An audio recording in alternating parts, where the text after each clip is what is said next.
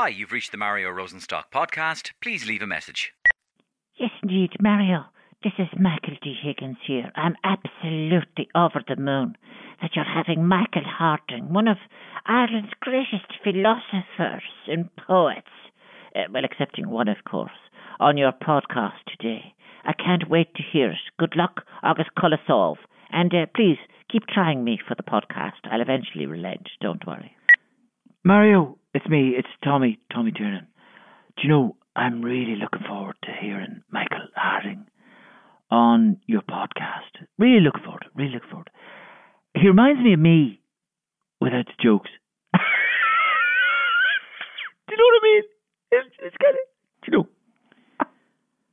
Mario, this is Fintan O'Toole. In a sense, I am looking forward to the latest iteration of your podcast, if I could call it that, because it seems you are attracting now a kind of superior intellectual entity onto your show, and that is why I have dedicated my ears to listening to it. If you really want to up the ante, I think I might have an idea for you to go really, really, really upmarket. Okay, thank you.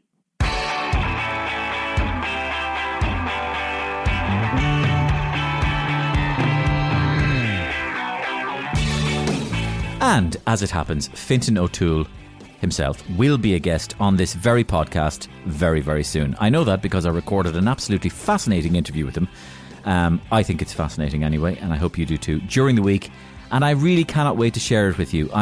It's the first podcast that I think we're going to turn it into a double bill, because there's so much to get through here.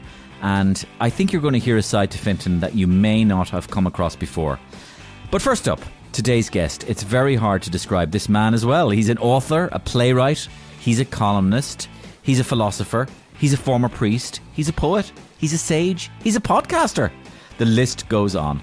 Just truly a spellbinding individual who thinks very deeply about life, love, death, and has the eloquence and personality to pull it off, to make us all listen to what he says about them all. It's, of course, the great Michael Harding.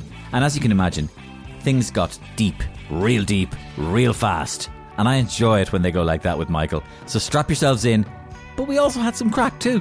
The great mistake we make in life is listening to gurus, listening to people, thinking this will work, that'll work, and the other will work. Yeah. And then we make a soup of what we're doing because we go from one fella to the other.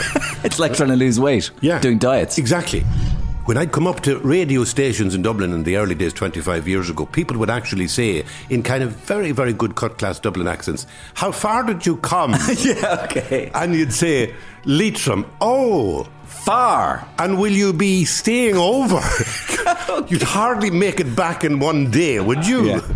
Look at, for example, Jordan Peterson. Jordan Peterson's excitement, wildly anxiety excitement, comes out of the fact that he's never heard somebody say, life is like this. It's okay that it's all falling apart. It's okay that universities are terrible. It doesn't matter. There'll be good stuff will come out of it as well.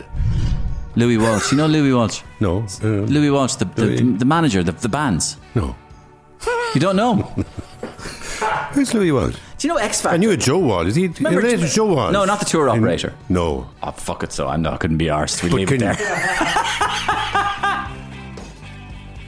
The full chat with Michael Harding is coming up after a brand new comedy sketch exclusive to listeners of the Mario Rosenstock podcast. This week's news is, of course, dominated by the tragedy of this new and very unwelcome COVID restriction. The news about bars and nightclubs closing at midnight were a particular shock to everybody, particularly nightclub owners. But don't fear, Joanne McNally and Vogue Williams, they from the My Therapist Ghosted Me podcast, are all over it. They're here with a very helpful guide about how to make the most out of this shitty situation. Oh my God, Joanne! What? Have you seen these new restrictions? Oh, I can't be dealing with these neffet twats. They do me head in. But what are we going to do? I mean, it's No worries, Vogaruni. Joanne has a plan. But the nightclubs are going to be shut at 12 p.m. Yeah, but they open at 6 p.m. Yes, So start your fucking day earlier, girl. What? Roll back time. Go through the fucking wormhole like your man Morgan Freeman or whatever his name is. Roll everything back, chickaroo. What do you mean? What are you talking about? I mean, Simples. Start working at 2 a.m. Get Yeah. those fucking spreadsheets done or whatever they do for a living. Get them out early. Finish work by 9 a.m. well, then what? I mean, Yeah, hit the gym and work on your arse. Deadlifts, squats, whatever it takes. Your arse looks amazing, by the way. Cheers. Absolutely. No 11 problem. a.m. You're done. Work's over. Lorry the steak into you. It's dinner time. Easy on the potatoes. Then 1 p.m. Drinky booze. Okay, yeah. Cool. By 4 p.m. we're doing Fat Frogs, singing Dua fucking Lipa. I see what you mean. By 6 p.m. we're off our bollocks. Totally. Complete slutmongers. Hit the clubs at 6:30 p.m. Yeah. 6:35 you're shifting some dirty ass gonk from Ballinasloe called Doug. I love the sound of Doug. Yeah, I'll be dug out of him anyway. Giddy up, Dougster. Oh, you're brilliant, Joanne. Do you know something, Vogue? what? We're gonna ride our way out of this pandemic. Cheers. Whoop, whoop, whoop. Loving Doug. I love Joanne. Well, I like Vogue as well. But I don't know. I'm fascinated. I just love doing sketches which feature Joanne and Vogue. I don't know. There's something about her. Joanne, I think. So if you're listening to last week's episode or have been keeping an eye on my social channels, you'll be aware that we have a 58-inch Samsung Smart 4K Ultra HD TV to give to one lucky listener. Check out the show notes for this episode or the video on my Twitter or Instagram for more details. By the way, I'm on Instagram as well, yeah. Mario Rosenstock Official. It is to celebrate the Curry's Black Tag sale, which is now on.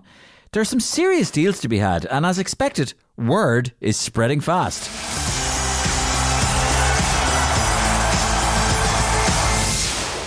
Welcome back. We're joined as usual by Jamie. It's no problem now. Mika, and of course Roy Keane. How's it going? Yeah. Guys, is Harry Maguire offside here? Jamie? You know, it's so close, it's almost impossible to tell you. I can't see, I just can't. Roy, it is difficult to make out what is obviously happening. you can't see at the end of the day because we don't have proper screens. Sorry, I'm not quite with you, Roy. I mean, I'm sick of this nonsense every week. Can't see this, can't see that. If we had proper screens, we could see. Yeah, but Roy, what are you suggesting? Why aren't you down in Curry's? Why aren't we down in Curry? Curry's Black Tag sale. What? Quality TVs, great screens, unbelievable prices. I mean, nobody beats these lads for prices at the end of the day. Nobody. So what are we talking about, Roy? What am I talking about? Sure, it's all here in front of me. JVCs, Panasonics, Sony Bravias, 58-inch, 65-inch, 75-inch, and these TVs are all smart, unlike Harry Maguire. They're flying out of Curry's. Up to €1,300 off large screen TVs at the end of the day.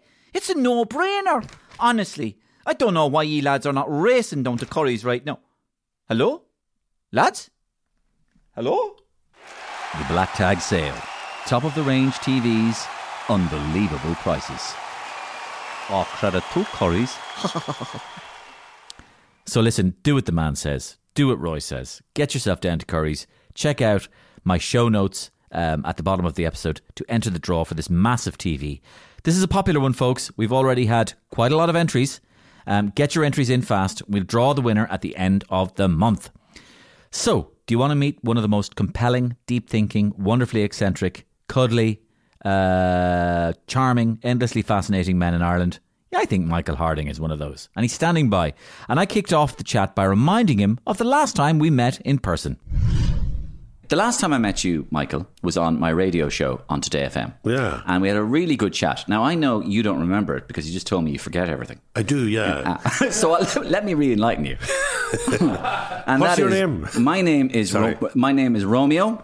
And I thought you were Vincent Brown. oh yeah, well, I was a second ago. Okay. So you said, I remember you saying something to me about what's this thing that you said about what was it you were saying? I'm trying to do an impression of you now.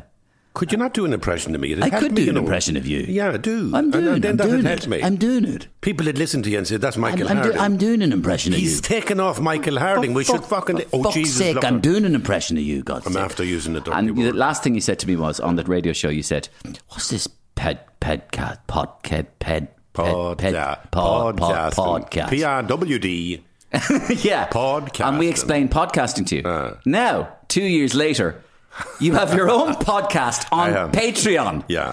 You little swindler, you. But it's the only podcast you shouldn't be listening to. It's a podcast. It's completely unprofessional. So- It's ropey. It's full about religion, shite, Buddhism, Christianity. I didn't go near Islam yet because I'd be afraid that, you know what I mean? You'll get shot dead. No, that's a wrong thing to say now. I wouldn't mean it like that at all, but I'm good friends. Oh, yeah, exactly. I wouldn't like to insult them all the kind of... But why do you have to insult them? Why don't you just talk about it?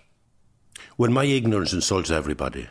Do you know? Like, I insult people who are religious and I insult people who are atheists and people who are secularists. Everybody is insulted insult anybody. because I know nothing about any of those things and I talk about every single one of them like I was a feckin' philosopher. So much so that people now call me a philosopher. And now we have the philosopher Michael Harding. I'm not. Anybody who did the past degree in philosophy when I was at college would be breaking their sides laughing. Yeah. Listening to Michael Harding being called a philosopher. Well, hold on now. Just for a moment, just for listeners of this podcast who are listening at the moment. Then they say I'm an ex-priest. I say I'm not an ex-priest, I'm a priest.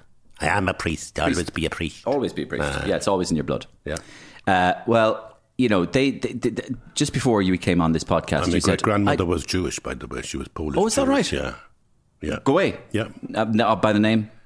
She was, I don't know how to pronounce it, but it'd be like Fried in Polish, Marta Fried or Malka Fried. And she lived in an area in Poland, then came to Ireland probably by way of London and Liverpool in the 1870s and married a man who was in the calico trade, who was, you know, in the rag trade called Michael Harding. And is that why you visit Krakow? Yeah, I was wondering. Well, it's a kind of a. I mean, it's not that I found her actually in the Jewish Museum in Warsaw. I did research there, or the researcher there did the work and found an exact match for the woman that I have records of my great grandmother in Ireland. But it's a circumstantial match because she became Frith, Frith is the way her name was spelled when she was in Ireland. But there's no record of her existing before her Catholic marriage in Ireland. But there's an exact replica of a person who exists being born and registered, but after that in Poland, no record of her dying or marrying. Oh. Yeah. Okay. So they figured that's the same person. And the other thing was that I had this beautiful, I still have, a medallion with the Star of David and the name for God and then the blessing, the L'chaim in the middle of it. And that would have been a pendant people wore as an identification thing. And my father carried that so that it was in his papers when he died. And it was with the burial details of Martha. And there I found her eventually, the grave in the Taney parish, Church of Ireland parish, out in Dundrum. That's where she's buried. Okay. Is the coffee okay? God, that got very serious. That's fine. You said I ruined your whole podcast. No, two things you said, listeners, two things he said See, before the he trick if you have a good podcast like mine is to ruin everybody No. else's. The two things he said before he came on the podcast are, he said, thanks for having me on there. Why do you want me on at all? I'm only a boring old bollocks. That's right. And I went, well, listen, let's just get I think I said fart actually rather No, than you said bollocks. Did I? Yeah. Yeah. Just get the boring old bollocks thing out of the way. I normally don't use that word. It's a bit too, overtly masculine and a little bit offensive in that sense, Okay. Fart is better. Methane. You definitely didn't say fart, and we'll talk about methane in the environment later. Okay, right. Yeah, and hardwood trees and all that. Oh, sort of yeah. stuff. Yeah, I know. Absolutely. I know yeah. you love talking Absolutely, about that, yeah. all that stuff. But you said you were boring old bollocks, and Yes. one of the things that I think you're underselling yourself. You think so? I do. Okay. Because one of the things that I think people really are drawn to you about is that I'll try and put this in the best way I can. Okay. Is that when you speak on the radio or when you write your columns, let's say in the Irish Times, people think, okay, this fella now, he's a bit of a deep thinker and let's see what he does. And you'll say something like, I went into a place and I talked to a woman and we talked about scones. Aye. And that's all we talked about. It's a huge, big subject. Scones. Yeah, scones. And people are listening to you and they go, I could talk about scones. Yeah. He's accessible. Yeah. He's making it easy. I understand. Yeah. So in other words, you aren't heavy. Yeah. You actually talk about just the simplest things in the whole world. In a kind of, I suppose, in a Kavanagh-esque kind of turning the beauty from the banal. Or a Camus-esque, maybe, who knows? Yeah. Well, I'm trying to channel existential anxiety about the kind of secular age or you're just talking about fucking scones by meditating on scones. Yeah, maybe. Yeah. But anyway, you make people feel relaxed and safe. We have to talk about these things. Yes, but scones and God. That's it. Scones and God. The lack of scones and too much God. Maybe. Or the other way about. But you make people feel warm and safe. And as if that they... So in other words, you're not too heavy. Is that maybe a bad thing, like that I make them feel warm and safe? Like it sounds a bit like a blanket. Well, I prefer you didn't make them sound like Jordan Peterson would make them. That you would intimidate them or something. Well, I listen to Jordan Peterson. I don't listen to myself. Yeah. Why do you listen to me? Why? Well, because you're not interesting, and that's not an inconsiderable thing to say. Okay. Here's another reason why I think people listen to you or read you, right? Because I was just reading one of your columns there. I was reading up about you. And people love the way you just talk about normal stuff. Here's a quote from you in one of your columns. Can I do your voice? Yeah. I'll try and do it. I'd love to do it. I was doing a column during the week, and I started writing about constipation. I thought to myself for a second, well, even a heart attack is sexy. Depression is really cool, but maybe constipation is pushing it. Then I said, fuck it, I'll put it in. So you write about... How do you write your columns every week? I do. Number one, I don't write them since last March because I've been sick again with constipation and other stuff. So I haven't had a column. I'll be back in the new year, I hope. Maybe March, maybe January, I don't know. But anyway, I write the columns, I suppose, about things that matter to me. And if what matters to me is a scone, then that's what I write about. But if it's also that I was ill or depressed, I write about it. I mean, what can I say? It's like... Do you ever feel guilty after you write about it? I'll try and explain to you what I mean if you want. No, I think there's a need. I think there's a need in me first to embody my confusion, right?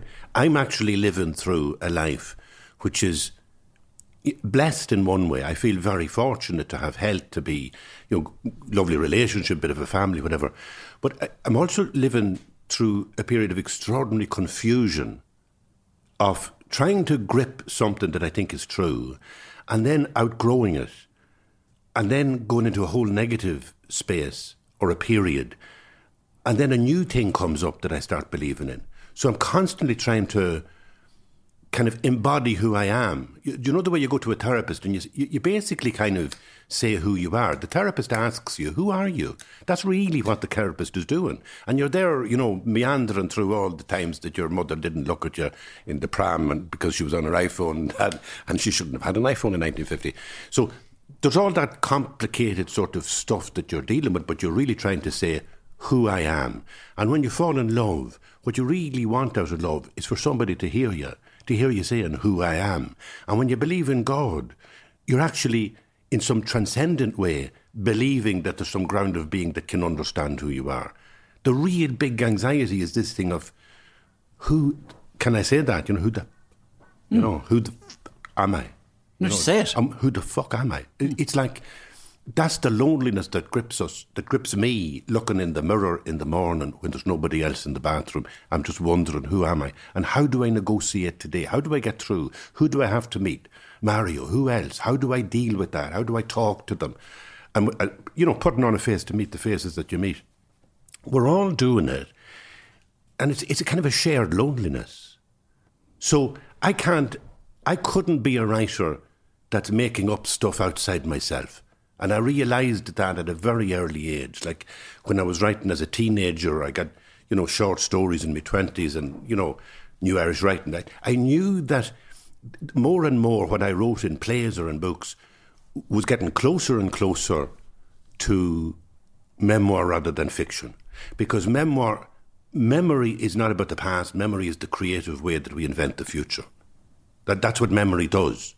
It's like the foundations of how we embody stuff. And the foundation of it is memory. And the future is hope to go forward into something, whatever it is, a relationship, a new house, whatever your dream is, right? So I find it very, very confusing. And I can't imagine being able to write about anything else. So the idea that you'd write about something and think, as you edit it, oh, well, this is only about scones, or this is only about constipation, I'll cut that out. I can't do that.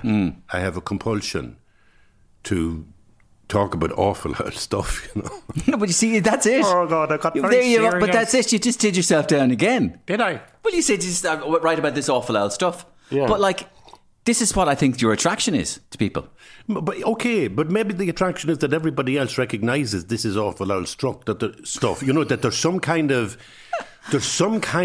real liberation, real peace, real kind of enlightenment comes when you deal with the awful old stuff, even the fact of death. Yeah. Like look at the amount of stuff we try and grasp to avoid the idea that there's death.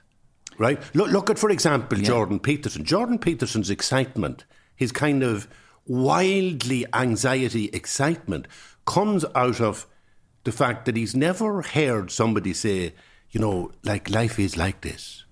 This is the way it is. It's okay that it's all falling apart. It's okay that universities are terrible. It doesn't matter. There'll be good stuff will come out of it as well. There'll be hugely amazing stuff will come out of it, right? So don't get too hung up about how awful it is. Just accept life is awful. This coffee is really good. But sometimes I've gone into restaurants, even, you know, and this morning I was in the hotel and I was having my breakfast, right? And they always come to you. Do you ever notice they always come before you've had your fucking cornflakes? They come and say, would you like some coffee? And they pour you the coffee is there for your cornflakes, then you're doing the toast at the machine, then you're getting the fried egg, and by the time you sit down, the coffee's cold. You couldn't drink it.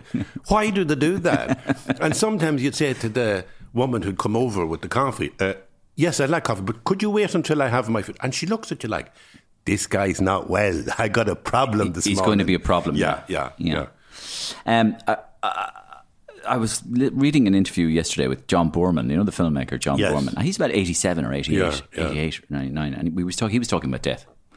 And like, he was talking about the idea that basically all of life is just a scramble. All of life is just a scramble to try and forget about death. Yeah, absolutely. And it is very funny how all of us astutely and assiduously avoid death completely until by some miracle it happens to us all. And it's like somebody dies and you go, I don't believe it. That's right, I don't. Oh, Jesus. He's only 86. That's a terrible He's shock. a young man. That's a terrible shock. And I'll go, well, Jordan Peterson come back. Are you sure it was a terrible shock? Considering that every single human being of the 14 billion people who have ever existed on the earth have fucking died. Was it really a shock? And I guess it's not a shock that we die, but yet we all try to pretend that we're not going to die. And Jordan Peterson is in the middle of the square with the placard. It's the kind of 17th century placard. You're all going to die. That's it. And we don't want to see him. It's all going to turn out bad. And we don't want to see it. But I'm saying we spend all our lives avoiding thinking about it. So that everything we're doing, the scones that you're talking about, the chat with the lady in Donegal in the restaurant, the idling away of the time, it's to forget about the fact that we're dying and going to die. Unless, you see, there's two ways of looking at this. One, it can be kind of a really compulsive life, you know, a compulsive life of grasping, which is really in denial of death. And then if you come to accept death, not in the Jordan Peterson way, like, you know, it's the Titanic and it's appalling, but in a way that it's okay. It's like, it's autumn now and the leaves are falling off me trees in Leitrim. It's okay. It's not going to happen, everybody, and it'll happen everybody together, which is one of the consoling things as you get into your, you know, late 60s, maybe 70s. Everybody else is getting old as well. Do you know what I mean? Talk to me more about that, because I'm afraid of dying. Well, death is... I think one of the big fears of death is the isolation of it, the loneliness of it. The ending. That the ultimate cut-off, it's you they're coming for. It's you. It's me. Forget about everybody else. Yeah, it's just you. No, it's the tax man. There's a great ghost story it was told in Monaghan, and it's a famous story about Rossmore House, the big house there, the Leslie's house. Castle Leslie. Yeah, and somebody was in it, you know, on holiday, and sleeping over, and they were in the upstairs bedroom over the library, and they woke up in the middle of the night and they saw lights off something coming up the driveway, and it was a hearse, and it came to the door, and they went into the library and they came out with a coffin. And they put a coffin in the back of the hearse. And then they went back in, and you could hear them underneath in the library. And they took another one that could hear, the big coffin moving. And then 2 coffins were put in the hearse. And he's looking out like in terror at the hearse. And the fellow with the big top hat at the back of the hearse turns his face and looks straight up at him and says, "There's room for one more." Jesus Christ. And it's that kind of sense that death could come to us. It's like a lonely experience because it's going to be you in some sort of eternal Mogadon room for the rest of eternity. And that's an appalling thing if you think about it like that. So we are afraid of death. For me, it was a loneliness that hit me deeply when I started to get ill about 10 years ago. It wasn't a serious illness, but it was the most serious one I had. And coming at like late 50s, it began to really affect me and I sink into a kind of depression. The concept of the loneliness. Yeah. The thought that might be approaching. Yeah, I think you can talk about it intellectually, but it's only when you suffer a little knock on the door, intimations of mortality come with an illness or something, even though it's not a serious illness, but it really kind of focuses you that I suppose every day is precious. That you can live with the scones, you can live with the coffee, you can live and meditate on small little things, and you can find them so blissful that you nearly go mad with bliss. Now, how is that? Because you stopped worrying about death, and you've started living life in the day-to-day. Yeah. The other living, when you're unconscious of death, the other living is then a kind of repressive thing about, I don't want to think about death, therefore I want a new car. I understand. Right? It's flipping it. If you flip it and say, listen, the death's going to come like a leaf falling off a tree in Leitrim, it's okay. But now, look at that little coffee. It's beautiful. I really do. I passionately feel that. I feel how your lips can move, how your eyes can see, how, this miracle of being here. Finding wonder. Finding wonder. If I could mention, like... But isn't this a bit what Kavanagh was doing as well? Oh, totally. Yeah. Kavanagh was really a mystical poet. I'm sorry for saying it. Yes. But he transcended the kind of narrow Catholicism. He dealt with all that in The Green Fool. And he wrote meditations and serene poems that kind of are opaque and open out a sense of presence within nature, which no other writer has done since in Ireland, except probably Dermot Healy. But going backwards, you go into the South Ulster area of poets. And I think that what damaged Kavanagh, again, was the kind of dysfunctional clash he got into when he came to Dublin. It was actually a tragedy. It's always said that, it was great. His brother brought him to Dublin and all. Yeah. I think it was a terrible tragedy. And I think if he lived now in times of internet and accessibility, which allows rural Ireland to live a little bit more equal with Dublin, it's, because it really was colonial. I mean, Michael D can talk about the colonial British, but I mean, mother of God, the colonial Dublin was, walking around. When I'd come up to radio stations in Dublin in the early days, 25 years ago, people would actually say, in kind of very, very good cut-class Dublin accents, "How far did you come?" Yeah, okay. And you'd say, "Leitrim." "Oh, far. And will you be staying over?" Okay. You'd hardly make it back in one day, would you? Yeah. So that's kind of changed now. I wanted to ask you about the Buddhism. Aye. Because I was on, I remember, you may be familiar with my uncle. His name is Gabriel Rosenstock, and he's a poet. Philomore Naharan. Philomore. Yeah, and myself and Gabriel were asked to appear once on Miriam Meets, Miriam O'Callaghan's programme. And I kind of was doing the light-hearted stuff, the impressions and stuff. And Gabriel was doing the heavy stuff. He started getting into, Mexican stuff and Buddhism and all this sort of stuff. And I think Miriam got into a bit of a kind of a rut with him at one stage. And she went from me doing an impression of Joan Burton. And I was there like, "Can I just say, Miriam?" And she's there, "Ha, ha, ha, ha, ha." And then she asked, "Gabriel, the Buddhism." And he's there like, "What is it about being alive or whatever?" Miriam, and he said, he has a little tick as well. Yeah. So, like all professors, kind of a lot of very educated and wise people develop what I would call a professorial tick. Okay, yeah. I don't know if it's an affected thing, but in his case, it sounds like this. So when he talks, he kind of goes, so let me explain something to you, Michael. It sounds like it sounds like he's sort of a rutting calf. Jesus, Mary and St. Joseph. Anyway, he said to Miriam, how can we be alive if I haven't even been born? Dun, dun, dun. And Miriam went, but Gabriel, of course you've been born. I mean, there are records in hospitals to show that you've been born. And I was there, Jesus Christ, don't, please. And this was Buddhism, of course, and that he was talking about and stuff, and life and death and everlasting life and all this. But you said, right, life is precious. Find the wonder in the Nescafe. Yeah. Find the beauty in the scone. Yeah. But if you're not afraid of dying, what happens? I mean, is it just that the lights go out? What's the question? What happens? What happens when? What happens when we die? Now you're going to do a Gabriel on me, aren't we? No. Yeah. Well, at what level? Exactly. Deal with it whatever way you want then. Go on. What happens when we die? There are different answers. That's probably about the best thing to say. I hope that's not the only thing you say. Buddhism gives answers like, reincarnation. Mm-hmm. And I remember one time being at a teaching of a Tibetan. My teacher, the Panchen Utsul Rinpoche, was given a teaching, and at the end of the teaching he said, any questions? And a young enthusiastic student who had kind of really converted to Buddhism, like really taken it like with zeal.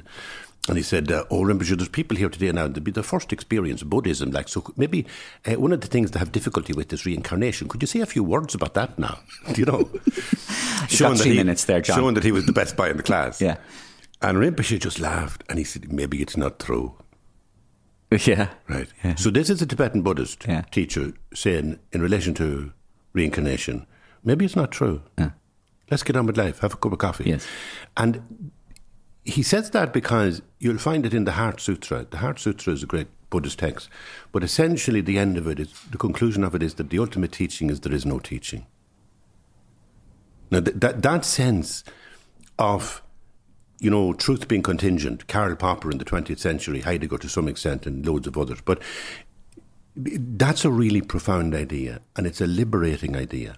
So that when in my podcast, I very devoutly deal with Christianity and I do real prayerful meditations and share them with people, like really private meditations, and then share them.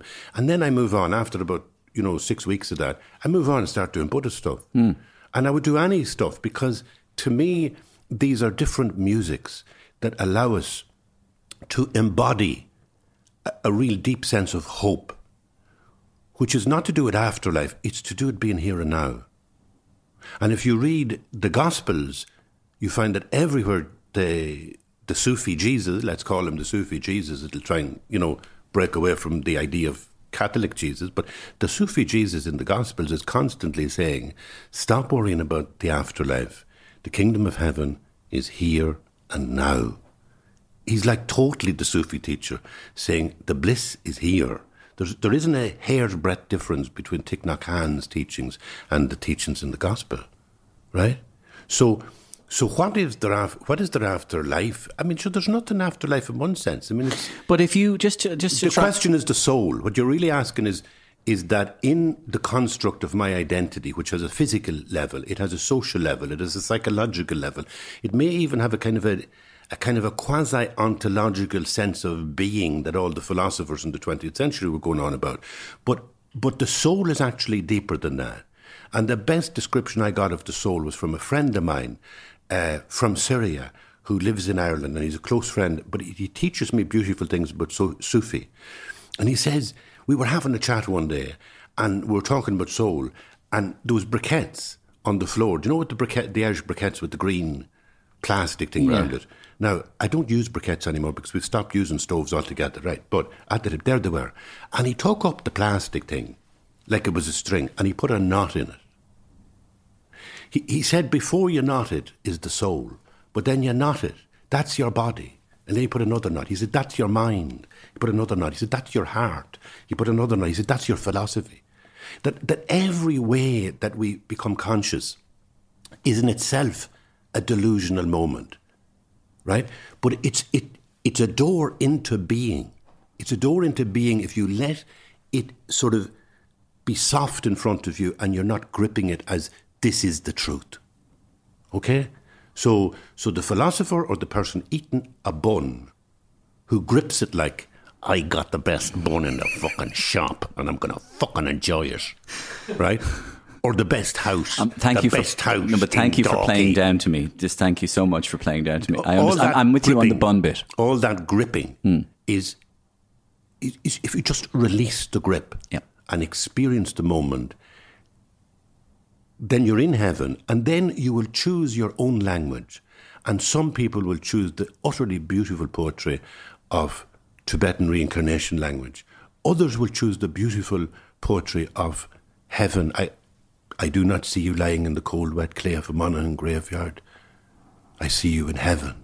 You know, these are utterly beautiful ways of experiencing the here and now. And when we lose this, when we lose God and we lose religion, we have lost poetry, and I think we've lost our civilization. When you say God and religion, I presume you. Oh, God isn't. You're not talking about theology. No, I'm talking about the transcendent space. Yeah. You know that. Well, I'm talking about it in terms of giving transcendent space a space, or transcendence, giving transcendence a space in the public forum, in the civic forum, which is what religion did. And I think we're just about in Ireland to finish that, close it all off and get rid of God in the Constitution. The whole concept, there will be no space then for transcendence, intellectually or publicly. And I think that'll be a pity. But it doesn't matter either. But there may be a new kind of awakening. Of course, that's the point. That's always what you have to remember. You're on a wave. This moment in history is a wave. Gandhi used to say that about tyranny. He used to say, when tyranny is there, you think it's forever, but it only lasts a short time. Yeah, everything is just passing. I wrote down 2 words here. This is better than my podcast. You're very clever. Because you're doing it. No, it's because I'm cleverer than you think. I've actually made you do my podcast. No. I've written down 2 words, Michael. I'd be listening to this. Go on. I've written down 2 words. Right. Joy and love. Yeah. And you said, I was listening to you talking, and you said, there is joy buried, or maybe buried is even the wrong verb. There is joy deep within us all, if only we could allow ourselves to access it. Is that actually going back on just what you've just said there?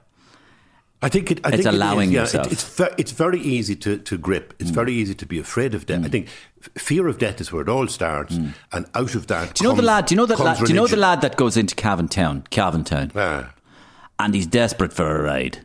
No, I don't know him at all. Well, let's say there's a fella there. We'll give him a name. Okay. Give him a name. Okay. Call him a name. No, I'm not accusing anybody now. We'll call him Charlie. Who? We'll call him Charlie. Call him Charlie. And he's desperate for a ride. Right, well, you wouldn't call him Charlie in Cavan, you call him Chardless. Charles is desperate. Elizabethan English is very important. Charlie is not acceptable. Oh, God, Jesus, no. Jesus, I know. Charles is desperate for a ride. Chardless. It's a beautiful pronunciation of the word, yeah. Charles is desperate for a ride. And he goes into Cavantown and he hits the Kilmore Hotel there in Cavan. And he meets Kiwi. And then he's going in there every weekend and there's no chance of a ride. And he tries harder the next week and there's no chance of a ride. And he goes in there and he goes, "You're going to grab this ride now." And he comes out and there's no ride.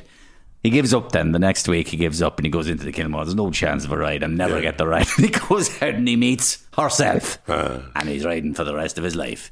And that's probably what you're talking about, isn't it? Just shut up, relax, and allow things in. I wouldn't have put it in those terms now, Mary. I'm trying. I really I'm wouldn't. trying. I think that's appalling. But there's nothing wrong with that. Really appalling. But what's the idea? You don't understand my idea. It's so layered with tinges of misogyny and, the comedic effect of riding something other than a bicycle. It's like, no. But you know what I'm getting at? I would prefer to go back to the flower. Oh, no. Forget the flower. You do know what I'm getting at. Somebody called stop trying. There's a woman called Florence in Cavan and she wants to have the best begonias ever. Okay, yeah, okay. And every year she goes to the agricultural show with her begonias and she never wins. Exactly. Harder and harder she works at it, and then eventually after 30 years she lets go of the begonias and the weeds come up and she goes off on her way. And then she sees in the weeds this lovely big yellow flower and she realises, gee, I think that's a marigold, it's grown wild. And she puts it in the Nile pot and she goes in and she wins the whole thing first prize. That's it. And there was nothing smutty or misogynistic about that whatsoever. Correctly. And we let it out. Correctly. We let it out, my one, completely. Tell me a little bit about your... It'd be no good if you edited it out. No, tell me a little bit about your book. I know you wanted to pay tribute to Jacob Stack. Yeah, Jacob Stack did the visuals of your new book, which is in a sense a compilation of some of your writings. Yeah, it's a really, I think it's an amazing collection of everything from the 6 memoirs. So it's like what the editor saw as the best bits, if you like, on 6 memoirs, and then strung them together in a kind of a way that gives you a new shape, a new sense of somebody. And for me, reading the proofs of it was like reading somebody else's book. It was like, so this is who I am. And I have to... Did you recognise yourself? Well, I didn't at first, because I have to admit, I was surprised to see, like, this is all about love. And I thought I was writing about... Scones, constipation, toilet rolls, you know, people growing begonias. And you realise there's a theme going through it, which is about love. Yeah. Right? And so that really impressed me. And the bulkiness of it with... But does it surprise you, though, considering... It does. I mean, considering you've just talked for about 10 minutes about matters relating to Buddhism. Yeah. And surely that's about universal love. It is, yeah. But let me just explain myself then in terms of the last 2 things you said when you talked about joy and love. That on both those are kind of pillars of human happiness. On both of them, I have a problem. That joy doesn't come to me naturally. So I dig for it. And part of the digging is sharing the digging. Because it's like fake it until you make it. The more that you share your joy with somebody, the more you will experience joy. And the more you share nightmares. You know, if you endlessly meditate on the nightmare of your life, sometimes it'll gather its own momentum around you and trap you inside it. So, like, joy is hard to get. I'm going to have to give this to Charles. So that's why I talk. Okay, I'm going back to Charles again then. Yeah. Cavan. So let's say Charles goes into his local newsagent in Cavan. Yeah. Right? And every week he goes in and he has a surly old puss on him. So he does, there. Yeah. And Marjorie, who works behind the newsagent in Cavan, always gives him a surly puss back. Yeah. And nothing ever comes of it. Yeah. And then one week he goes in and he says, I'm not going to put a surly puss on me anymore, says Charles. I'm going to go in and smile. I'm going to beam like the sun at her. Yeah. And lo and behold, he beams at Marjorie and she beams back at him because he's spreading the love. Isn't that right? That may be true, but it's also worth saying in relation to Charles that I think it's in the book of Proverbs, a great Jewish book, that says, don't try and change anybody. You might as well go down the road and pull the ears off a mad dog. Well, who's he changing? Anybody. No. We're thinking of Charles's transformation. Yes. Charles may never come out of... No, but he's faking it till he makes it. Yeah, but he may just keep being there. Yeah, but you said one of the aspects of joy was that you had to find that you were digging for it. Yeah. And one of the ways you dug for it was fake it till you make it. Yeah. And that's what I was trying to say that Charles was doing going into the newsagent. He was saying, I might not feel like smiling, but I'm going to smile because it's going to spread happiness. And eventually I'll possibly help me to feel happiness. I just don't think it'll necessarily work in a logical way like that. I really don't. I know I'm being difficult, but it's like the universe is totally subjective from your point of view. From my point of view, your point of view, whoever. But from my point of view then, I can't extrapolate a logic from Charles's personality that will work for him. Because there's so many people who like, you know, say, oh, this will work. This is the way to do it. Yeah. Fake it till you make it. That's the way to do it. It doesn't work for anybody.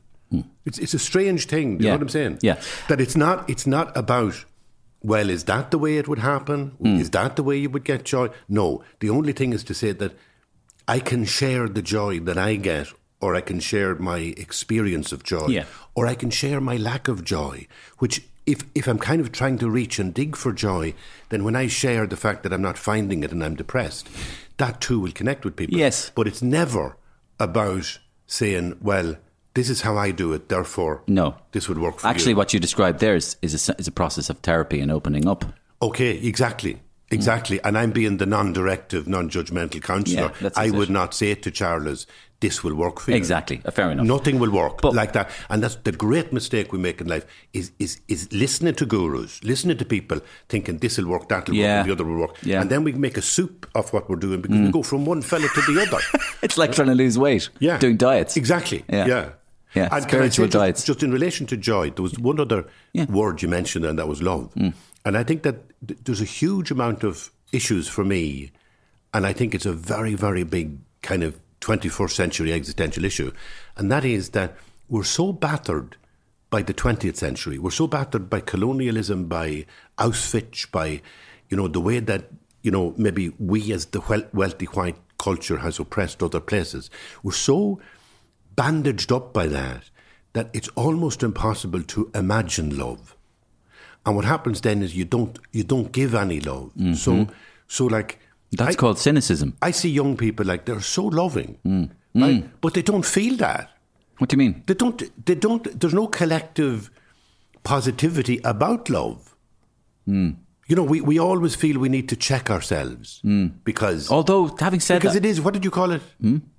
Did you say cynicism?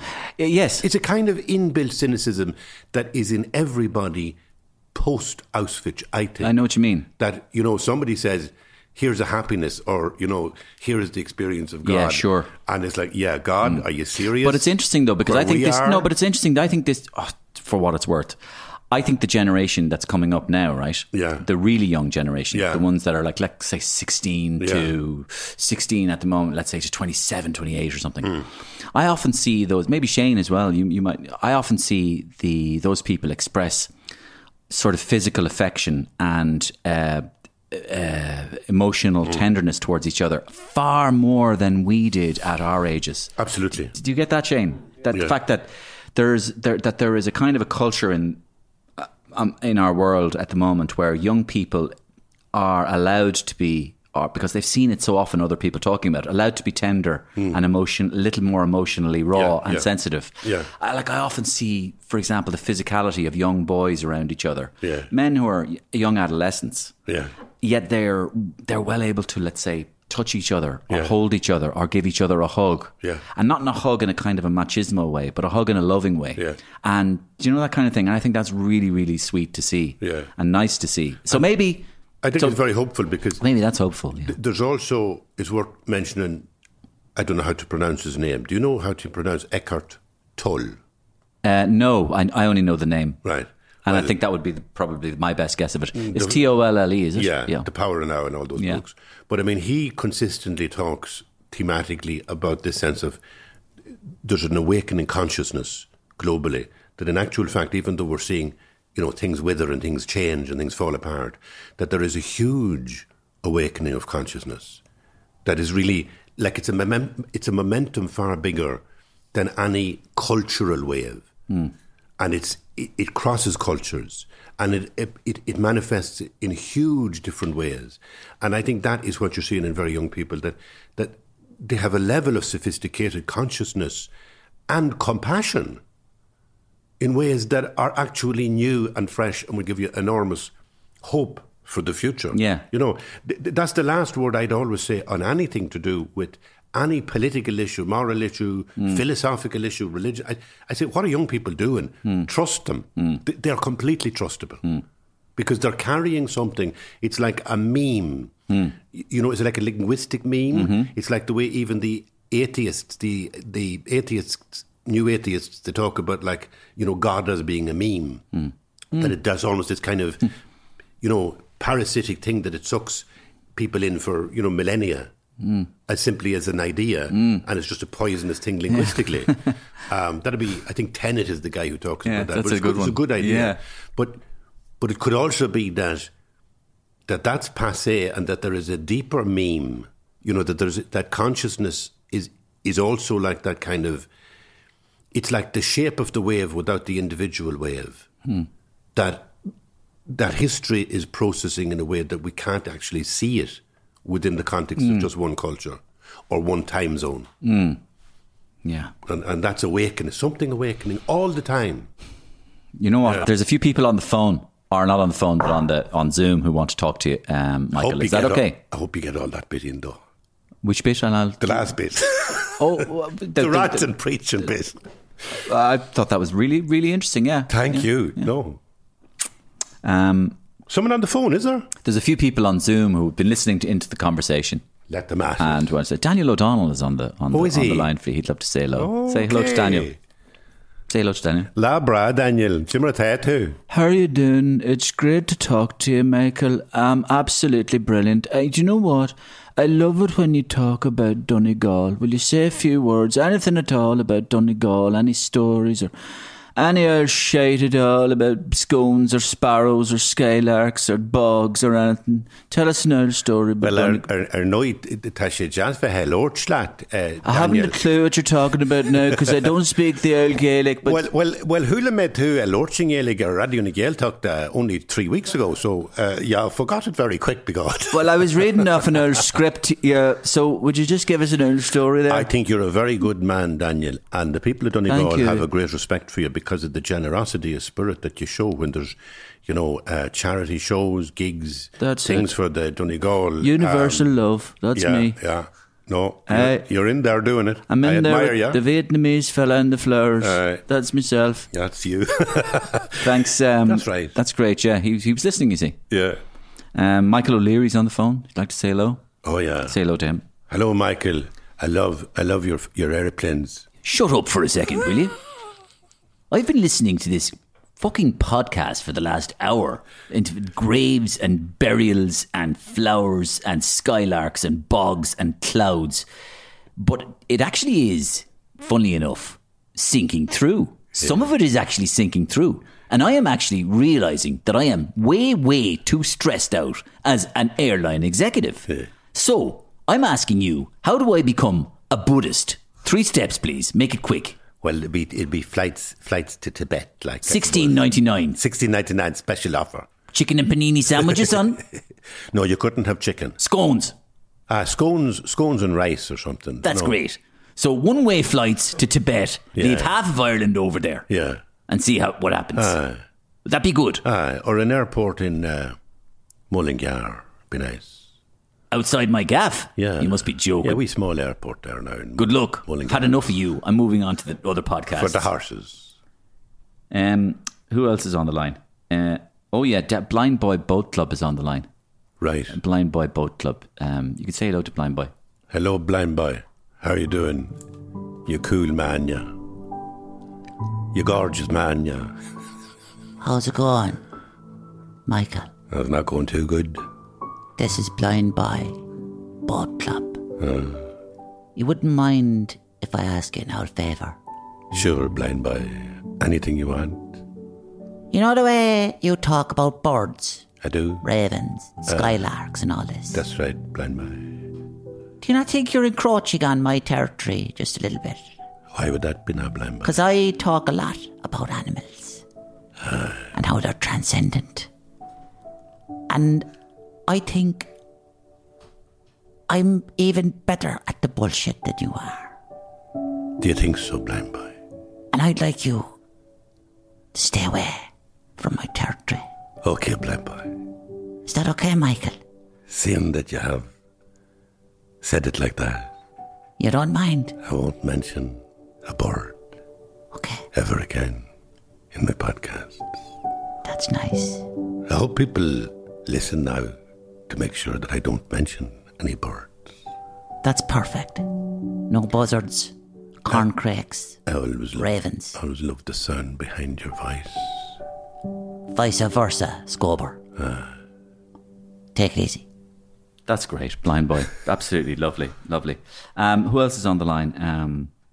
Vincent Brown is on the line, actually. He'd like to say hello to you. Hello, Father. Father Vincent. All right, this is Vincent Brown. I'm calling from Dunleary Nursing Home. What? Who the hell do you think you are? How do you get away with this stuff? How do you get away with this garbage? I don't know, Vincent. Answer the question. I don't know, Vincent. Answer the question. You and your universal love and your bald heads and your clouds and your... what are you talking about? I used to love it when you had Mario on your programme. Oh, God. He was better than you, and I used to listen to you only because then you'd find your man more funny.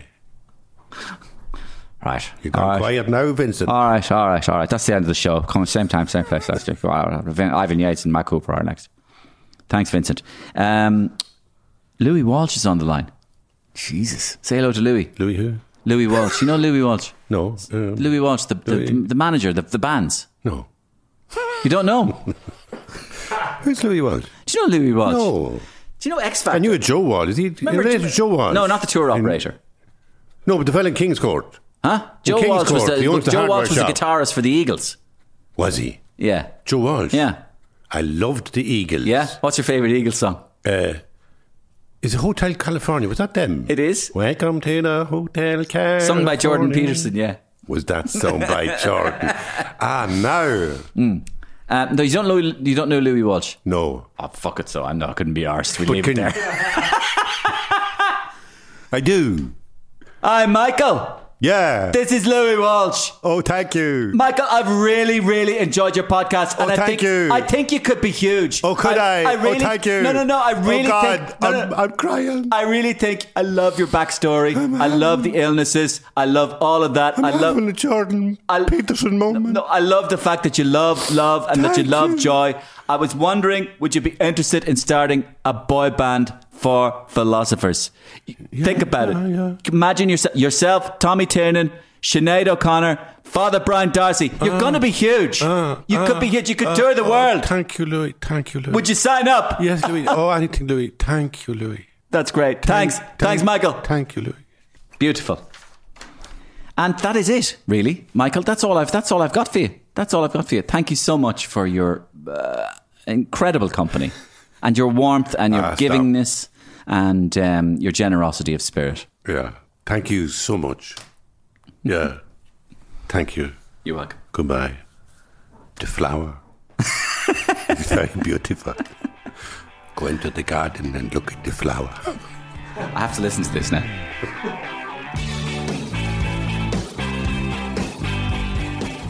My thanks to Michael Harding for a fascinating chat. As usual, he never fails to deliver. Also, thanks to Currys.